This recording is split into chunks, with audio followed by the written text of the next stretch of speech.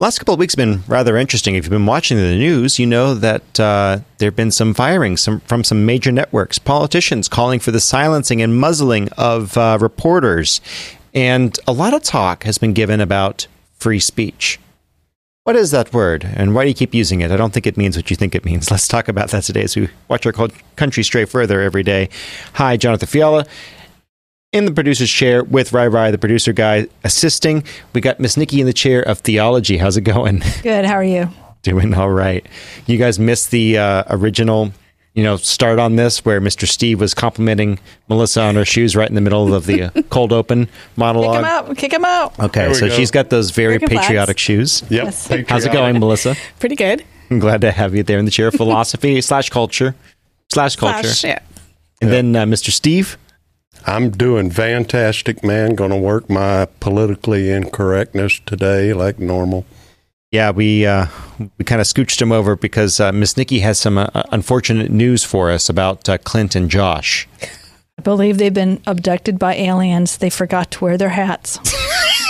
See there? See? I knew it. Weird Al. But boys, be rest assured, we will negotiate to get you returned. I promise. I still got mine. It's right here. See there?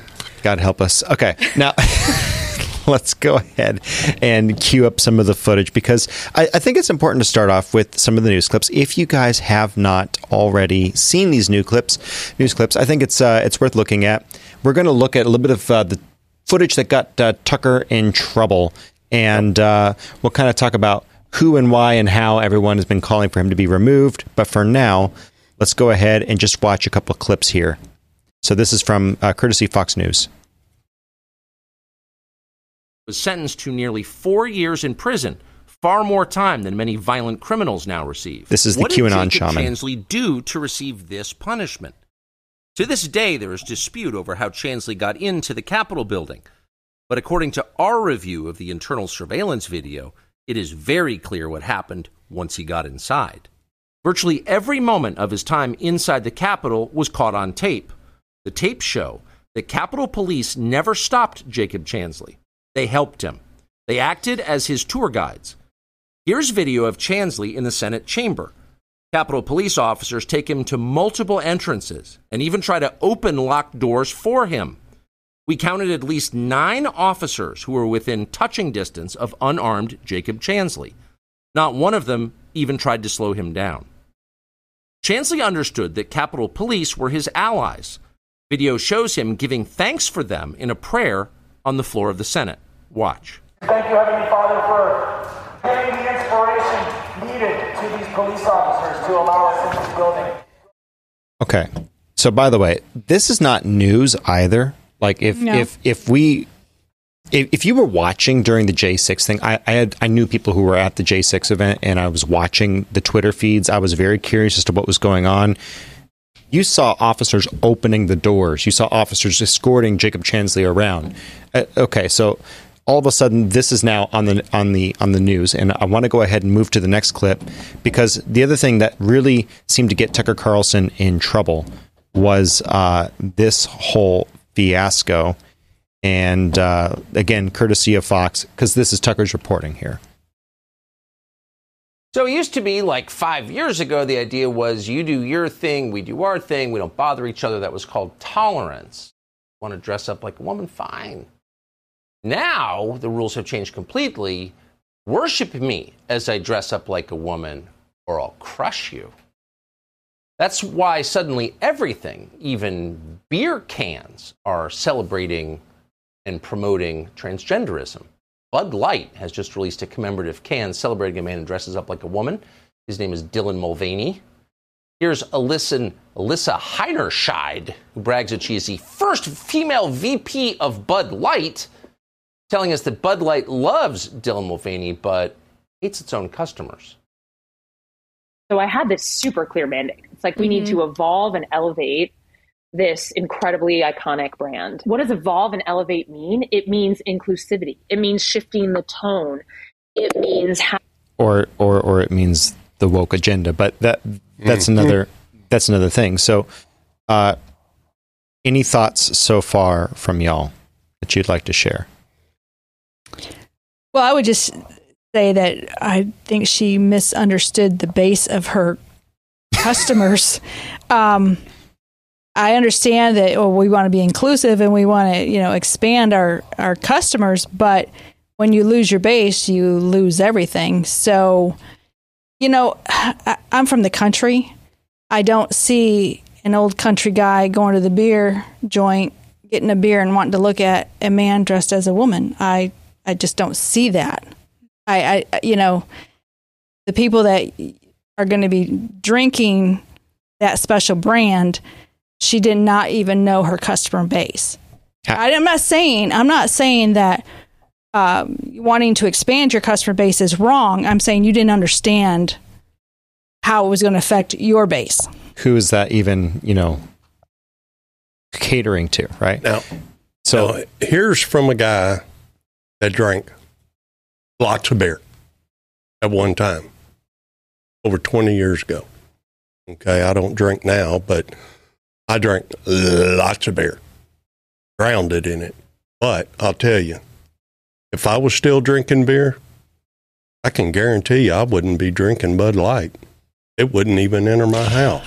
And I know plenty of other people that drink Bud Light, and I can guarantee you they're not drinking Bud Light right now. Why? Because it's got that person on it. Well, and some of them will never return. And one thing, let me just say this for the customer base. Okay, we know that the picture is of a man dressed as a woman. Okay, I want you to understand this. So you're an old country guy and you pick up that beer. You're not going to say, "Oh, pretty." You're going to feel, "Oh, am I gay?" I don't mean that, and I'm not trying to offend anybody. I'm saying that's what they're actually doing. For them to pick up the beer, see a picture of a man dressed as a woman, that's going to make them feel very uncomfortable. Dylan Mulvaney never confused me. There are other people that I legitimately thought were women, like Blair White, someone that we've quoted on this show. Like, I legitimately thought, it's like, that's kind of a strange woman, but she's got some good points. She's generally kind of right on some of these things. Like, oh wait, Blair wasn't always Blair. But Dylan is not fooling anyone. It's kind of gross. But what's kind of funny, and it's not funny, but so all these bars that are taking Bud Light out, there's also a report saying that because they're taking it out, they're losing their customer base. And there's one bar that they're pretty much demanding Bud Light return in order to get business back. So it's almost kind of like shot them in the foot both ways. There's definitely a culture war going on. And so that's what Tucker's reporting on. And by the way, I want to strike a fine line on the delineation today of what is free speech. What does free speech mean? Because we obviously have a problem as Christian conservatives, and Christians primarily, we have a problem with Dylan Mulvaney and the messaging there, right? And so that's a problem for us. But does that mean that what is happening there is a violation of free speech? And I'm going to say that we have the right of association. They have the right to say certain things. They don't have the right to say other things. And we're going to talk about that in a little bit. But I want to keep going to what but the politicians in the same thing, John Arthur. Does that mean we're also supposed to live in other people's delusions? No. You know what I'm saying? No. You have the right to call a man, and a woman, and that's what we're going to get to in just a moment here. We're going to look at the J6 reply from AOC and from Mitch McConnell, and we're also going to look at Dylan Mulvaney's response to the reporting being done on him. And I think it's really important for us to start off with that. First, I'd like to start off with Mitch McConnell. By the way, for you conservatives who say that Mitch McConnell is your friend, watch this. And this is in regards to this special that Tucker did. So let's go ahead and see what he thinks about free speech. With regard to the presentation on Fox News last night, this is in regards to J6. I associate myself entirely with the opinion of the chief of the Capitol Police. The manufactured narrative. On January 6th. And someone asked him a question. And he later on says, concern is I know better than to answer questions the way I don't want to. Different issue. Clearly, chief of the Capitol Police, in my view, correctly describes what most of us witnessed firsthand. Except what we witnessed firsthand as a nation watching the freaking that's footage. my Forgive me. reaction to it. It was a mistake, in my view, for Fox News to depict this in a way that's completely at variance with what our chief law enforcement official here at the Capitol thinks. Listen to the experts. Listen to the God Almighty government. Okay, just hold that thought. I also want to go ahead and I want to move over to an AOC clip. Let me prep that over here real quick, and we're going to get that ready. And so this is AOC's response to the Tucker clip and some of the other stuff that Fox News has been reporting on with her specifically. Federal regulation in terms of what's allowed on air and what isn't. And when you look at what Tucker Carlson and some of these other folks on Fox do, it is very, very clearly incitement of violence. Very clearly incitement of violence. Okay, so that's obviously someone memeing it there. But also, I want to get Dylan Mulvaney's response in just a moment here. Let's go ahead and pull that up because this is Dylan Mulvaney's response to Tucker's reporting on him and also the Daily Wire and some of those other folks.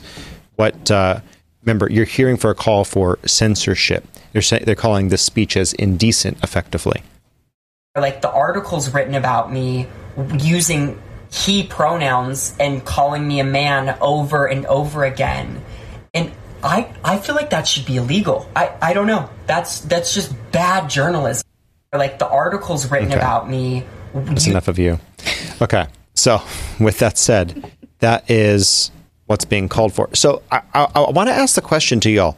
What is the difference between free speech and indecent speech that is not protected under the Constitution? We're going to define this legally with Miss Legality over here, Melissa.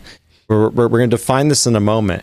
But what should free speech be? At first blush, what are your thoughts?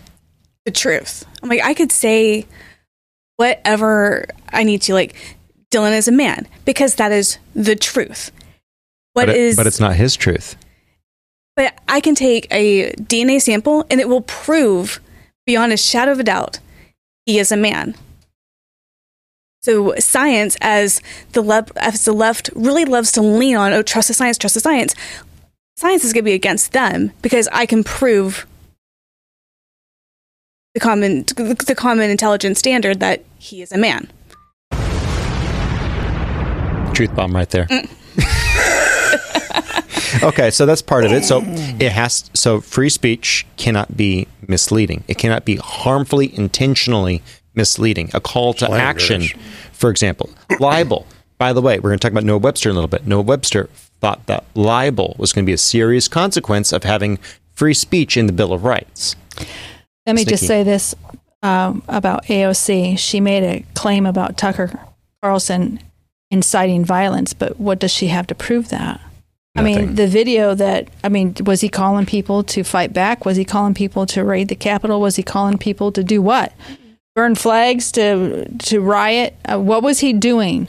She made a claim, but did she back up her claim? And anybody who's ever watched Tucker or watched Hannity, all those big names on Fox, they will know that they have never did anything sort of inciting any type of violence. Yeah, and it sounds to me, I did not watch the full claim with Tucker Carlson, but he did make a reference that there was other things that happened that day. He's just showing the one incident. Correct. He didn't say that was the only incident, because we know that there was violence that day, but there wasn't all violence that day. That's what he's saying. And he didn't personally incite anything. He was just stating the facts of this is what happened. This is what happened. Yeah. Well, how do you unsee the video? How do you unsee the video that shows them walking the gentleman through? And how do you make a claim against that? Again, I was reading people's Twitter feeds, reading Stack Exchange Substacks. I was reading through all of this in real time at the time, and I was looking at all the profiles of people who were posting violent videos. These were people who 2 weeks earlier were at violent Antifa and BLM protests, who were at the Capitol fighting, and they were yelling Black Lives Matter. These are the same people. And so, and they're wearing MAGA paraphernalia. It's not a conspiracy theory. When you see the person's social media account, it's the same account that's been putting out all this drivel during the Summer of Love. They bombed out a church. Correct. People forget about that. They firebombed a church right across from the White House, Correct. talking about coming after the president. Correct. Frame that in the context, and all of a sudden you realize, oh, there's some people out there who really wanted to make this group look bad. You have people like Ray Epps. God only knows. Is he an FBI agent? Well, he was on the most wanted list, and then he's off. And by the way, the day before, on January 5th, he was telling people, let's go storm the Capitol. Let's burn it all down. And from the crowd, you heard people say, Fed, get him out of here. Yep. So Tucker is sharing that. And this isn't like a J6 show. But I do want us to realize something. We're watching something very precious slip through our fingers in America when we watch them take control of the narrative and say, this is free speech, this is untenable speech. You know, people have forgotten the sole purpose of what media is for, or what news media is for. It's not to report what the government wants you to report. They don't always report everything that you like to hear or everything you don't like to hear. They should be reporting the truth, not made up stuff that the government only wants you to see so that they produce whatever narrative they want you to understand is happening by a certain group of people. Correct. So January, that is not the meaning of what the media is for. So on January 6th, if you're going to report about January 6th, you need to report what was violent. You need to show the videos of what was violent and what happened, because innocent people got hurt. Yes. And there's nothing wrong, though, with showing the other video of this is what happened later, or I don't know if it was later or before, because I haven't really got... It was during, and you're right. I want every single piece of video. Right. I want every single person who threw something at an officer, who hit an officer. I want every single one of their Twitter feeds where some of them were filming themselves. I want all of those people to be brought to justice. And guess what? You're going to find out that 90% or more of them, I can guarantee you, I would bet the farm on it, 90% or more of them were BLM and Antifa, because I watched it. I read people's accounts who were there on the scene, or government, and they were people, or they. Some of them might have been government agents. Guaranteed. I can't say that. But guess what? It sure seems likely. I don't have that information. What I do have information on is a lot of these people were BLM and were Antifa, and they were literally moving across the board as pawns in a bigger scheme to overthrow the election. And when we start doing that, what makes us any better than what China is doing with their media? They have a propaganda. Yeah, so we're doing how they are treating us with censorship, saying, okay, this is the truth, but let's not tell the truth. Let's do something else. Let's do it with their narrative. We are exactly what China's doing to their population. Correct. No better. And so I want to pull back from J6 now. I want to pull back because now that we've set a good example, and I want to be able to reach back and talk about J6 as a good example, because it's one of the clearest forms of propaganda and also the damage to our freedom of speech. Guys, why is freedom of speech critical for Christians? You might say it isn't. Look at China. They're doing, the Chinese church is doing just fine without freedom of speech. Okay. It makes it easier to forward the gospel. And by the way, I'm going to make an argument today, and I think we all are going to agree on this, hopefully. Free speech, freedom of speech, is one of the first gifts that God has given us. It's directly intertwined with your free will, which God apparently values more than your soul. More than the state of your eternal soul, God values your free will. When someone takes away your personal volition, I'm not talking about punishment for wrong. I'm saying when someone takes away your God-given right as a free agent to make decisions, that is an attack on the nature of God. That is man exalting himself to the position of God. And I think we can make that case today. So, real quick, does anyone have the Webster's 1828 definition for freedom? And then I want the next one, if you can get it, Melissa, the speech.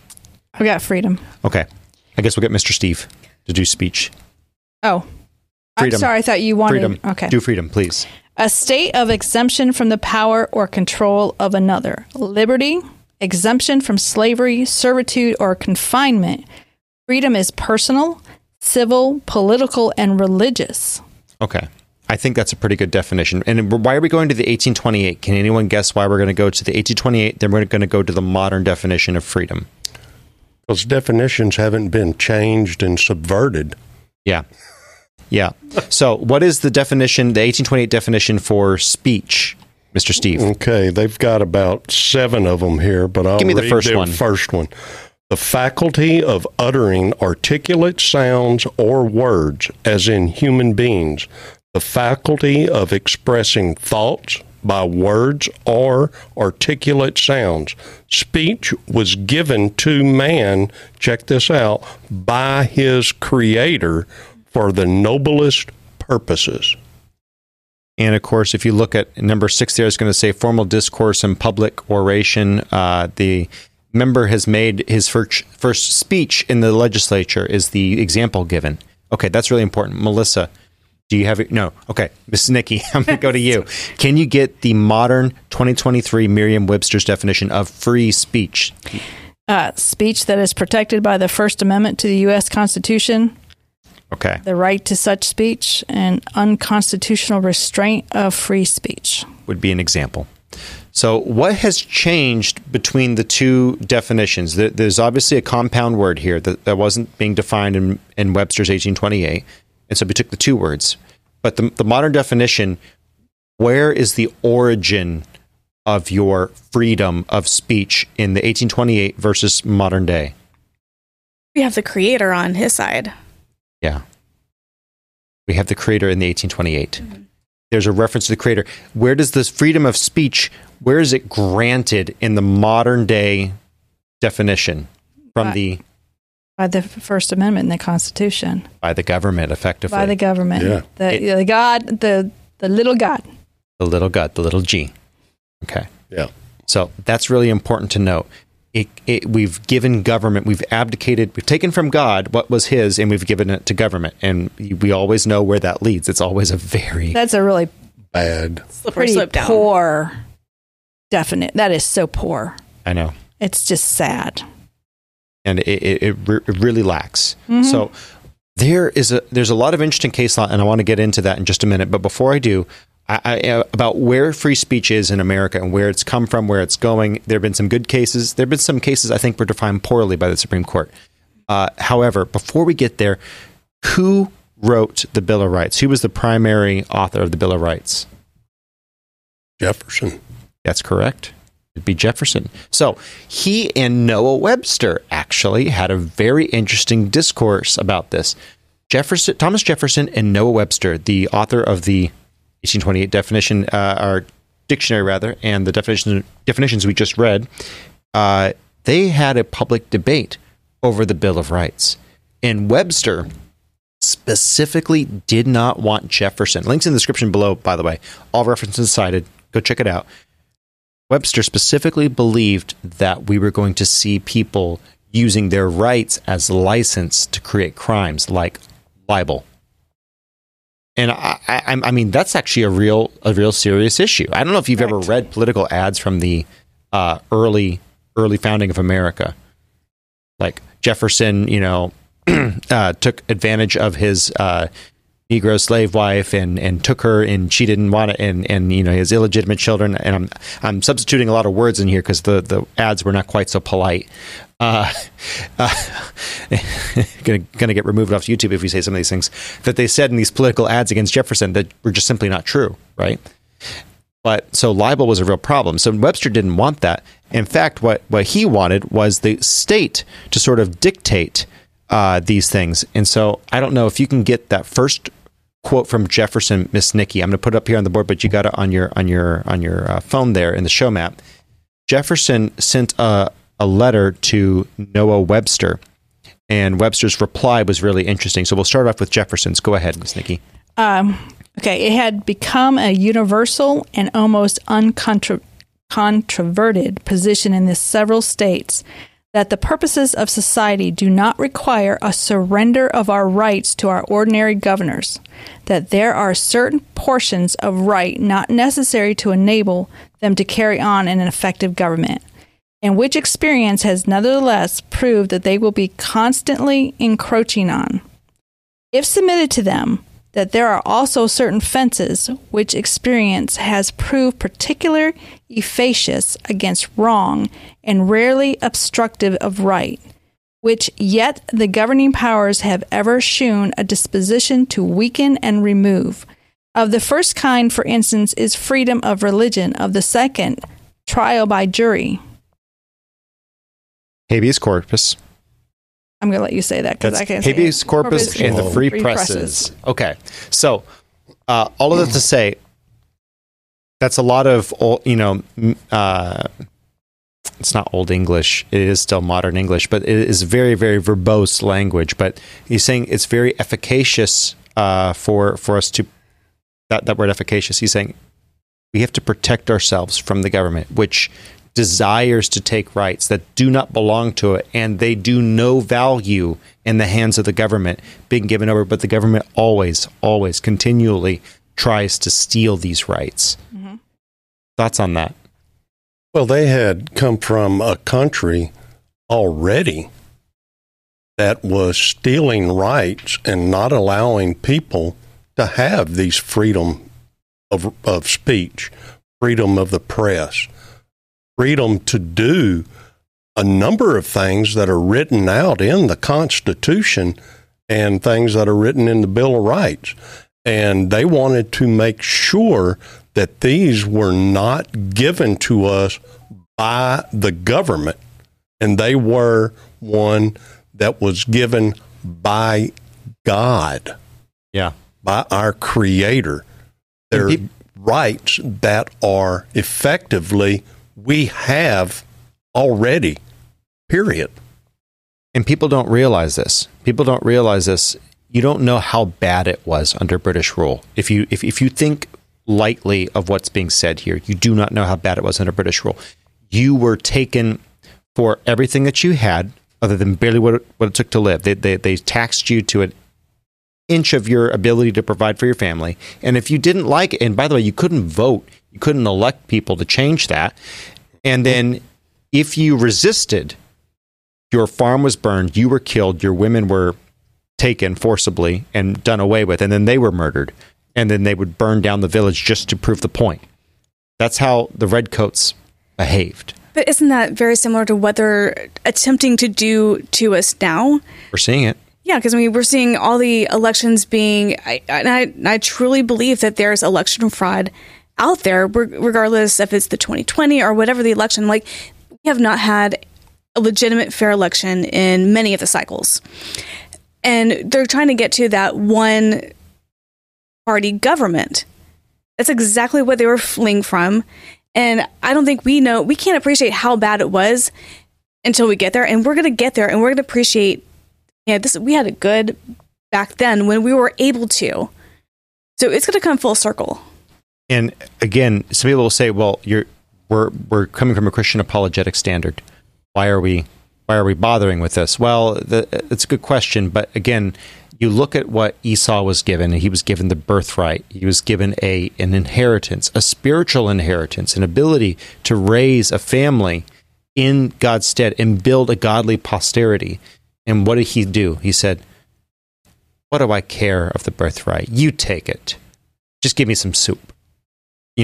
I don't care. I don't want that responsibility. You take it. If your response to this country falling is, it won't happen to me, or you know what, leave me to my TV and my football game, my hockey game, whatever it is, let me alone, let me live with my life with my kids, politics is icky, may I humbly suggest to you that you're committing the sin of Esau. Okay. Just putting it out there. Now, let's go ahead and actually catch Noah Webster's response to Thomas Jefferson. And again, this is only a clip out of it, but Mr. Steve, if you can go ahead and pull this for me. Certainly. Let's go ahead and read that now. That both policy and right require that the delegation should at all times possess the whole power of the state for the purpose of preventing all possible wrong and obtaining all possible good. Pause. Just think about that. Think about how much that sounds like today's politicians. Even though this is a godly man speaking, think about how this sounds like today's politicians. Go ahead, Steve. That every right claimed by a citizen of a free government is liable to vary with circumstances, except what rests wholly on the moral law.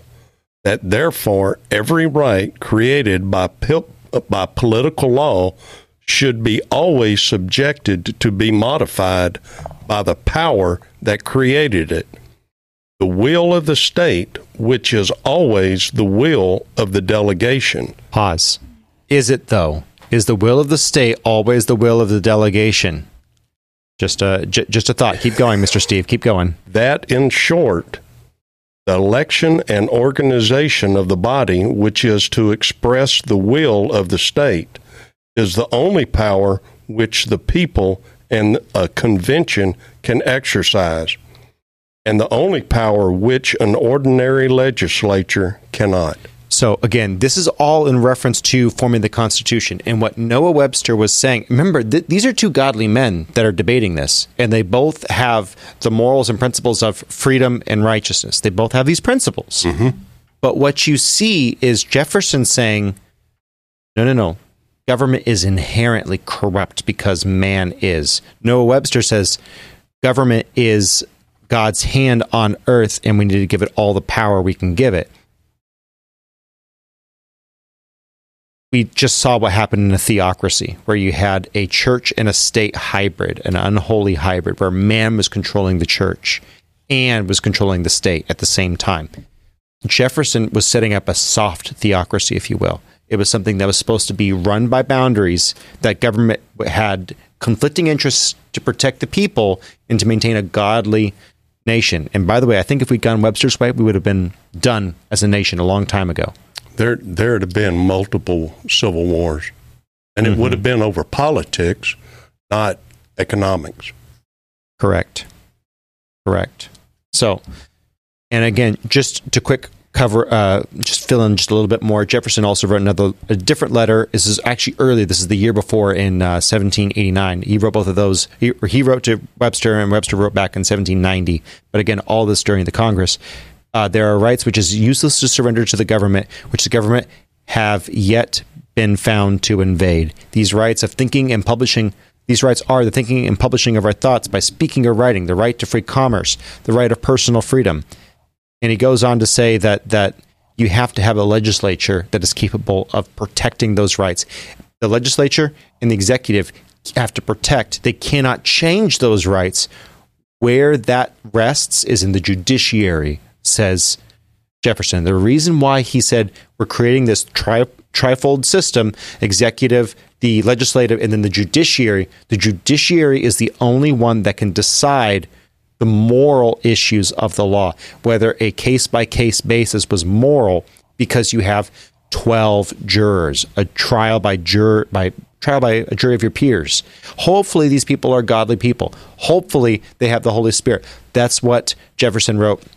You go through the 1789 Congress and 1790 Congress, and you're going to see people say this whole experiment does not work if people are not moral or godly, if I can substitute that reference there. And they literally said, look, we're going to allow the Mohammedan and the Jew within our border, but that's not ideal for those people to be running the nation. If you have someone else who comes in with a different belief system, it's going to become precarious for the safety of the nation. And by the way, I would take a Mohammedan or a Jew over the godless atheists that we have now. I'm just saying, I would gladly take those over the godless nut jobs we have in office right now, at least if they were devout. But the next thing that I think we want to look at is, how did this play out? Because we obviously got the Jeffersonian model. how did this play out?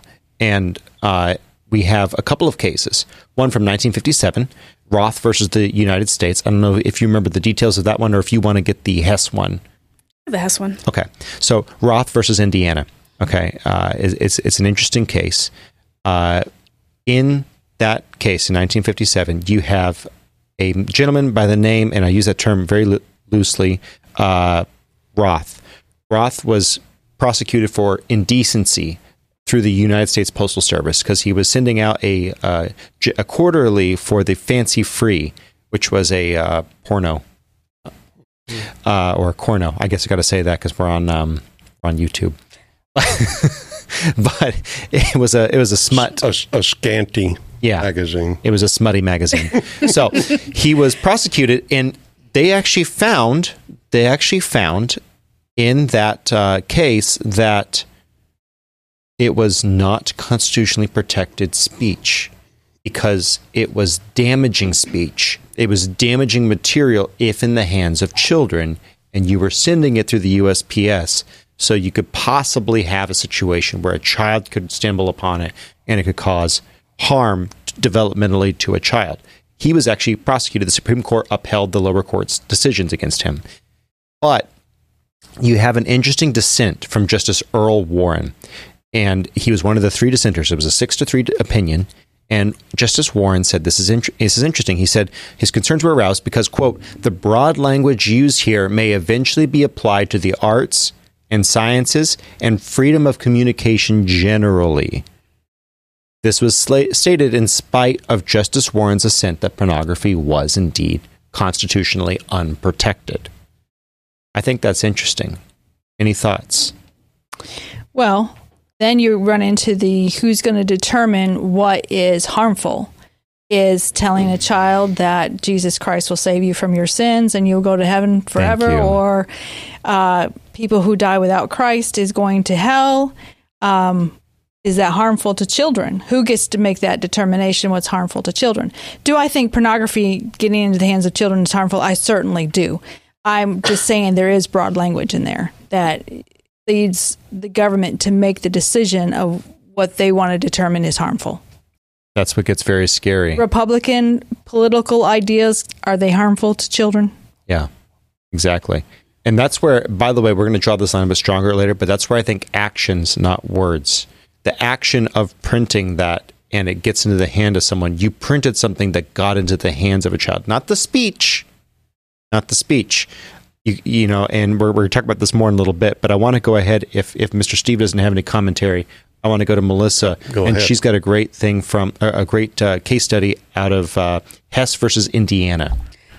So with Hess, what he did, it was during, I think, like 1969, 1970s, in that kind of time frame.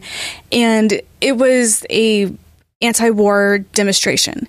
And what he did was that he took it to the streets. And if you read the case, and like if you're have a lot of affinity to bad language, beware, because this one is loaded with it. But he pretty much said, I will take you to the blank, which are explicit, streets, and I'm going to fight you. And what the court ruled was that because he might have said it, but the action wasn't there, then they said that he was effectively innocent. If I remember correctly, the specific notation was because there was not a definitive time stated for the call to violence, it wasn't actually a call to violence. It wasn't like, I'll meet you in the streets at 2 p.m. Correct. Okay, now we have the intent that my action or my words are going to follow through with the actions. By merely just stating, I'm going to fight you in the street, that means nothing. It's simply fighting words, which, by the way, there's a whole other quick case on fighting words out of 1942, where this Jehovah's Witness fellow, I don't remember the name of the case for the life of me. We were talking about it. He was antagonizing a mob, and the mob got him. And unfortunately, he was antagonizing the marshal in the mob, and so they arrested him. And I don't know if I like that particular case. The Supreme Court ruled that you could have fighting words, but here we see the kind of reversed in the 60s, in a sense, with Gregory Hess versus Indiana. So all that to say, what constitutes an action? What constitutes free speech? And if I may, and I'd love you guys to modify this, if you will, if you have something that you'd like to, you have full personal autonomy until you commit offense against another individual and are found guilty of a crime under common law. Common law being natural law, as would be defined in the framers' time. You always had to have an accuser. So if you've committed a crime against another individual, something that has an action that has caused harm to another individual, and they bring that to you in a court of common law, then we can decide it. Then you can be charged. Any thoughts? You know, I was looking up some verses, and words matter. So you can say what you want, but let's make something very clear. You will give an answer to the Lord himself for everything that you do say. There's death in Proverbs 18:21. Death and life are in the power of the tongue, and they that love it shall eat the fruit thereof, which in turn means, what are you saying? What are you trying to attain by your words? We know today there's so much propaganda in the news media. They want to promote their ideas, and they're not open to listening to other ideas. That's wrong. And I'm going to say both right and left. That's wrong. You need to present both sides. Proverbs 23:23 says, buy the truth and sell it not. Also wisdom, instruction, and understanding. So buying the truth means that when you're out there promoting or speaking what you want to speak, you do need to give the other side an opportunity to share their beliefs too. If you really want to educate people, you need to be able to defend what you believe and define what you believe. And if your defense is strong enough, doesn't matter what the other person says, you're fine. You're fine. Let them choose. Let them choose. Don't try to outshout the other person. So freedom of speech, all for it. But I'm not for one-sided speech. Well, and that's something that I think really points to the heart of the matter. And I was saving this for the closing, but just to get the point through. You have the freedom to make moral decisions, but the lack of freedom to decide the consequences that those decisions bring. And that is something that I think people really miss out on when we start to talk about the issue of free speech. Is you can say what you want to say. And I think that should be the standard. You should be allowed to say what you want to say until you cause something, not you say something and someone thinks about it and they do something bad and they blame you for it. No. You cause or you call to action. They say you can't call fire in a crowded theater. It's like, that's not free speech. That is an action. You are actively setting off an alarm that will trample people. Yeah, you're causing harm to someone, or it's going to cause harm. And that's not freedom of speech. That's a cause of action. Yeah. Which will create a problem or cause harm or, has caused harm. That's like they're trying to say that Trump called people to action. Well, he didn't. That's like what Melissa was saying. And, he did not say, okay, we're going to go over here and this is what we're going to do. And we're going to meet here at this time and we're going to go do this. He didn't say that. He says, I know we're going to go over here and we're going to do this peacefully. Yep. And this is, make your voices heard and make your peacefully. Voices heard, unlike and fight like unlike Maxine Waters, who consistently told people to do what? To be like push on to people and to be like just effectively calling to violence. Exactly. I mean, all you got to do, I was looking up on YouTube. There are so many times in her speeches, she called people to violence, literally. Correct. Well, even if you take what Dylan was saying, that by calling him a man, that should be illegal, and using his jazz hands as well. But it's one of the things, like, I can call him man all day long. That's fine. That's within my right. But if I go ahead and be like, you're a man, and I push him, well, there's my intent. There's my action. Correct. That's the line that makes it illegal. Correct. Correct. And so that's all of that to say, bringing to your point, is we need to be able to discuss the difference between free speech and things that are obscene. We need to be able to define and delineate that. If we don't have both sides of the argument, it's going to lead to a situation where they talk about echo chambers. They talk about everyone who's closed off and everyone's in their own little group, and you have these groups of people who are isolated from each other and they're not talking. The more they take away the opportunity for good ideas and bad ideas to be aired into the public, the more isolated people are going to become. I have a friend, if you're watching, God bless you, I love you, bud, who believes the earth's flat. And, I always humor him. But finally I said, bud, you do realize that the reason why a lot of people get upset when you say the earth is flat is because you're calling people like my father, who's flown in aircraft above 80,000 feet and seen the curvature of the earth. You're saying people like him are liars. You're calling hundreds of thousands of people liars. And the reason why I engage him on that is because no one else takes him seriously. So you know what he thinks? He thinks it's forbidden knowledge. He thinks it's being hidden from him. He thinks it's being, treated. Whereas instead we should actually teach why the earth isn't flat in high school. So people say, oh, hey, let's do an experiment so we can see the curvature of the earth. Right? Well, that's the way I was taught in high school. I mean, we were taught that people thought it was flat, and then, later on, found out it wasn't.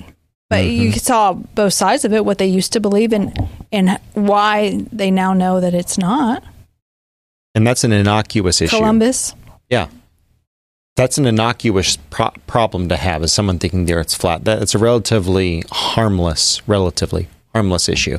If someone thinks, though, that January 6th was or was not a 9/11 times 2 on American soil, that has serious implications on how you deal with those political prisoners. I mean, people that they put in prison on J6. People who spent 3-4 years for walking in when they were invited in, many of them. And shown around you got the police opening the doors for them, removing the barricades and saying, come on, people, opening doors, showing them around, showing them where to go, taking selfies with these people. You got the QAnon guy up there praying for the police. Yep. But really? I will say that, we saw that stuff later, but the first time I saw what was happening, I was horrified. Oh, yeah. I was absolutely horrified. That is propaganda. No, I mean, those people, when those people were climbing all over the state and they were pushing their way in, that was wrong. I mean, and I was very shocked that conservative people would do that when we have always been support your police. But it wasn't. That wasn't. I know you say that. That wasn't. You say that, and I understand why you're saying that. But it's still we're awful. Still in a situation where, is that true or is that not true? Is there proof behind that or is there not proof behind that? Whoever started it, whatever happened that day, that was wrong. That was wrong. But you cannot deny what you just said. That there was violence that day. People were injured and hurt. Nobody died from that. The police officer died of a heart attack later, but nobody died except for the woman that was shot. Yep. But it did happen. It was wrong that it happened. But you can't deny the other part. But you would think, okay, these people that are creating all of this violence, if they would have gotten inside, don't you think there would have been violence inside and a lot of breaking and things being torn up and destroyed, like the government was giving to these news media outlets that were trying to prove that that's exactly what was happening And that's the way it was all, that's what it was all about. It was all about violence. Yep. But we actually get the videos and we see that's not what it was all about.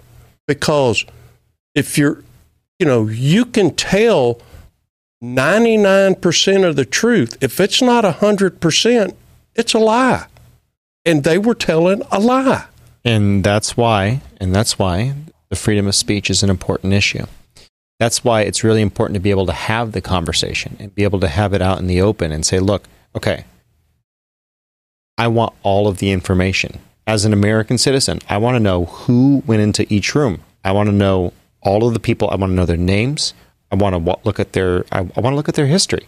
I want to look at every single person because I want to know. And you look at a lot of the people that were in there. A lot of them were conservatives. You actually see video if you go back and you look at enough of the video, you'll see that there's a lot of conservatives. Bless you. And those rooms weren't destroyed. There's a lot of conservatives who are in there actually stopping and arresting some of the damage, and they're saying, "Whoa, what are you doing?"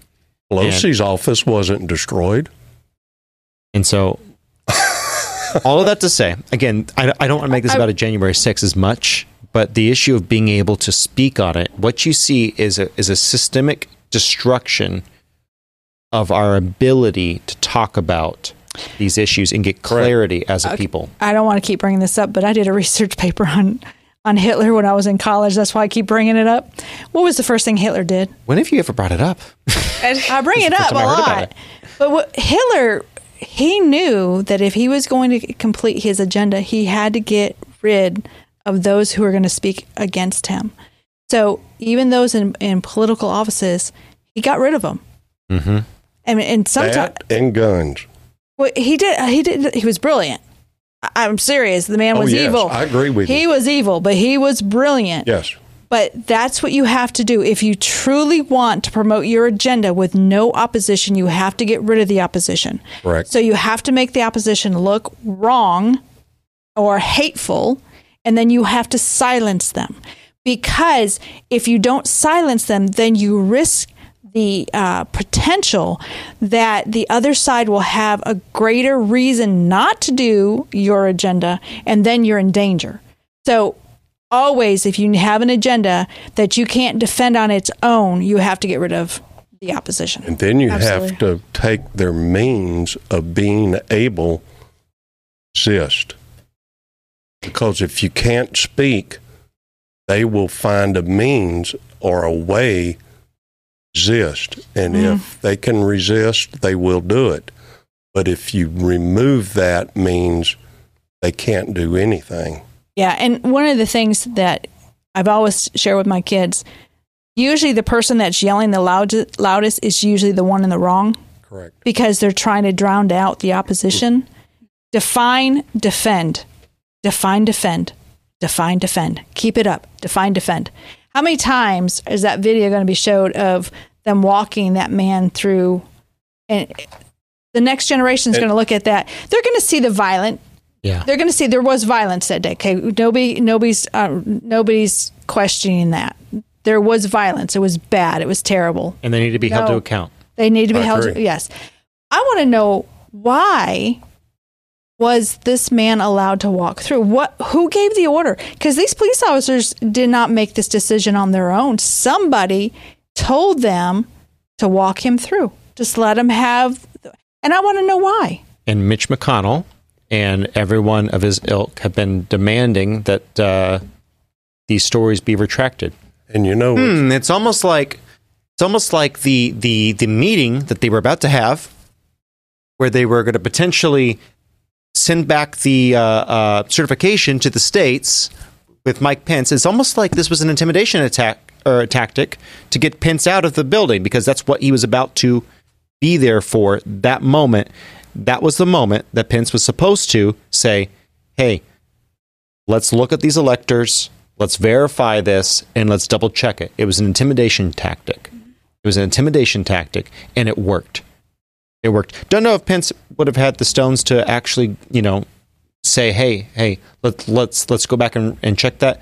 That day, Ted Cruz was about to put forth the proposition that we find five it's either 5 or 10 senators, congressmen members, and then circuit court judges to go to each state that was challenged and in question and go and look at the tally of votes and just certify the election so that everyone could be happy about it and that there was at least an investigation done. He was going to propose that on the 6th. You know what that break into the Capitol instigated, or stopped, rather? That meeting. Those proceedings. You want to know? I wonder who could have done that. It wouldn't have been Nancy Pelosi. It wouldn't have been Mitch McConnell. It wouldn't have been all these people who have something to gain by reestablishing the status quo. And you don't believe Mitch McConnell's a problem. I mean, who's he married to? Elaine Chao. Who's Elaine Chao? She has ties, her family has ties to the upper level of the CCP. Yeah, she's a former member of the CCP, being a former minister of something or other in China. I don't remember. Fact check me, guys. Yep. But she literally is. I'm sorry, you don't marry an American senator or congressperson or end up in bed with them if you're a former minister of something or other in the CCP. Eric Swalwell. Yeah. Swalwell, however you say his last name. Eric Swallowed. Anyway, sorry, just saying. Anyway, just a terrible guy. Terrible guy. But anyway, all that to say, it's on both sides. It's on both sides. And so that's exactly what happened. And we all, those of us who were watching when it happened, knew what was happening. Those of us now who can go back and say, hey, it's now in the mainstream. We actually see this video. We can see. And there's a lot more. If I had 15 minutes if those accounts were still up, and I don't know if they are or aren't, maybe I can go back and see if I can find this. You can see a lot of the people who are committing violence and filming themselves commit violence were BLM, were Antifa. And the reason I know is because their recent history is I found 5 or 6 people right then and there on J6 and on the 7th, because afterwards I was really curious. I started looking through, trying to find it. And I said, oh my gosh, how could conservatives ever do this? How could Christians ever do this? And I went through and I looked at the most violent people I could find. They were not Christians, nor were they conservatives by their own creed. So why is it important to have free speech? Just kind of to set the tone before I set it around the room, I'll start part of my sum up today, and I want to get y'all's opinions going around the room. Why is it important to have free speech? One of the most important things in this universe is your volition, your own volitional will, your free autonomy, your ability to speak and think freely. God himself has actually laid that out. That is something that is critically important to God. Don't believe me? Why are some people going to hell and some people are going to heaven? Because God could have done this, that, or that. He could have made us automatons that simply spoke whatever we wanted, whatever he wanted, but he didn't. So why is free speech important? Feel free to answer the question just in closing around the room from your respective chair. I don't think you should ever be afraid of free speech. I think that if you have a concern, then you should be able to define your reason why you disagree. And I think if you have an opinion, I think you should make sure that you work at having an educated opinion. Melissa? It means like once you lose the freedom of speech, everything else crumbles and you're going to lose everything else. That's just step one. And we need to protect and preserve it as best as we can. Absolutely. You know, this guy, Mulvaney, thinks that saying things that are the truth should be illegal. That does not mean that I need to live in his delusion. You know, when people live in delusions, they used to stick them in psycho wards. Now they give them lots of medication and then they go around and shoot people because they're taking too much psycho medications because they live in some kind of delusion. This guy lives in a delusion and he expects everybody else to also. I don't have to live there. I live in reality and I talk about reality. I don't have to live in that. That's what gives me the right to have free speech, and God gave that to me, and nobody can take it away. Not the government, not him, not John Arthur, not Nikki, not Melissa, not Ryan over there. nobody here in this place can take that from me. That's something that has been given to me by God along with my free will. The thing that Jordan Peterson said when asked, why is it so important to you? Why are you fighting this fight? Do you not want to use these person's pronouns in Canada when he got in trouble? The thing that made him famous is very similar to what you just said. He said, I am not willing to relinquish the linguistic territory to you in that you can define reality for me, because I know what reality is. And that is the most important thing. Guys, if Satan can cut you off from reality, he can cut you off from your Savior. If he can cut you off from reality, he can cut you off from your Savior. And you are lost. Correct. That is what the powers and principalities of this world want for you. So free speech, being able to utter truth, if that is taken away, you have nothing left. That is why it is so critical to fight for it. Correct. With that said, if you like this episode, you know what to do. The button's down there. Rumble, hit the like button, whatever it all is. Rumble, right on. We got more subscribers. We're now like 70-something subscribers. Woohoo! Woohoo! All Thank right. you. Thank you, Rumble. Thank you for over 100. I think we are over 190,000 downloads as of the release of this episode. We're at 188 point something right now. All right. So 2 years. 2 years, almost 100 episodes. We're coming up on episode 100. Right? Oh, Not too bad. fantastic. That's good. So, Yeah. by the grace of God, okay? And Yeah. then Thank YouTube. you, Lord. You're still doing your thing, okay? And hey, man, I also noticed that YouTube was wiping subscribers the other day. I saw that. We Yeah. had a certain amount, and then all of a sudden it reduced, and then it went back up. kind of interesting. Kind of interesting. So, thank you guys. With that said, we love you all so much. You have a wonderful day. Bye-bye. Bye. Okay. Last thing. If you're still here, you are indeed asleep, or you are a super listener, or you have no life, or but I repeat myself. Thank you so much for listening so much to our podcast. If you want to chime in on this question, go ahead and put it in the comment section down below. What is Please your do. favorite? What is your favorite call to silence free speech? So there's a lot of different people out there who've said we need to have a cessation of free speech. What is your favorite individual, whether in history or in modern, who has said the favorite reason for saying that we need to silence free speech? Anyone have a favorite reason? So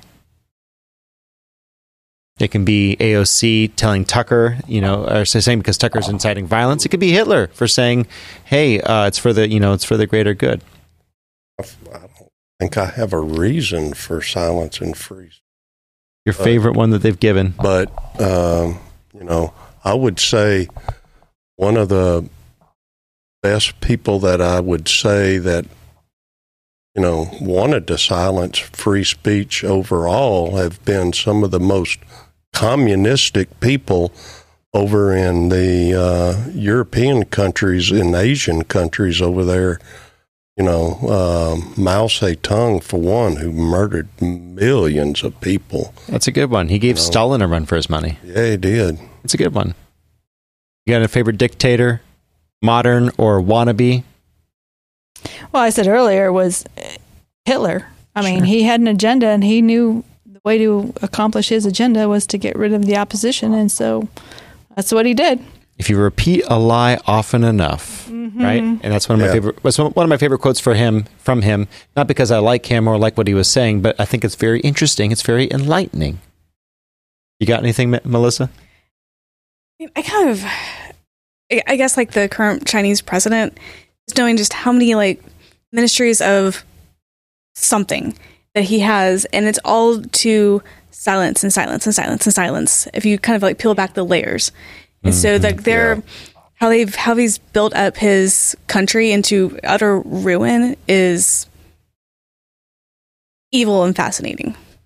Absolutely. So I got to say, just the funniest reasons lately. I've got to say, I thought it was funny. McConnell was really funny. That I don't appreciate it. Fox needs to retract it. That frankly, he's disagreeing with the published narrative by the chief of police, and the fact that he would put something out that disagrees with it. The reason I like that one so much is Did somebody ask him to explain? They did. Do you explain why the guy was walking around with the police behind? Did they ask him that question? I guess because it was published, it must be true, right? It must be true, yeah. Well, because it's published by the authorities. Trust the science, trust the authorities, trust the experts, trust the police chief. You know what's also interesting is they get rid of Tucker before he's able to put up all of the video that went on. And so that, I think, is why Fox got rid of him. Unfortunately, he's under an NDA. He can't talk about it. But McConnell, it was the weakest, most limp-wristed, perfect, true McConnell fashion attempt for him to cover up what was going on. Man, they need to get ready. Turtle Man did a good job being Turtle Man. Anyway, with that said, put it down in the comment section below. Your favorite dictator, favorite call to silence free speech, whatever you got. With that said, we love you so much. Bye-bye. Bye.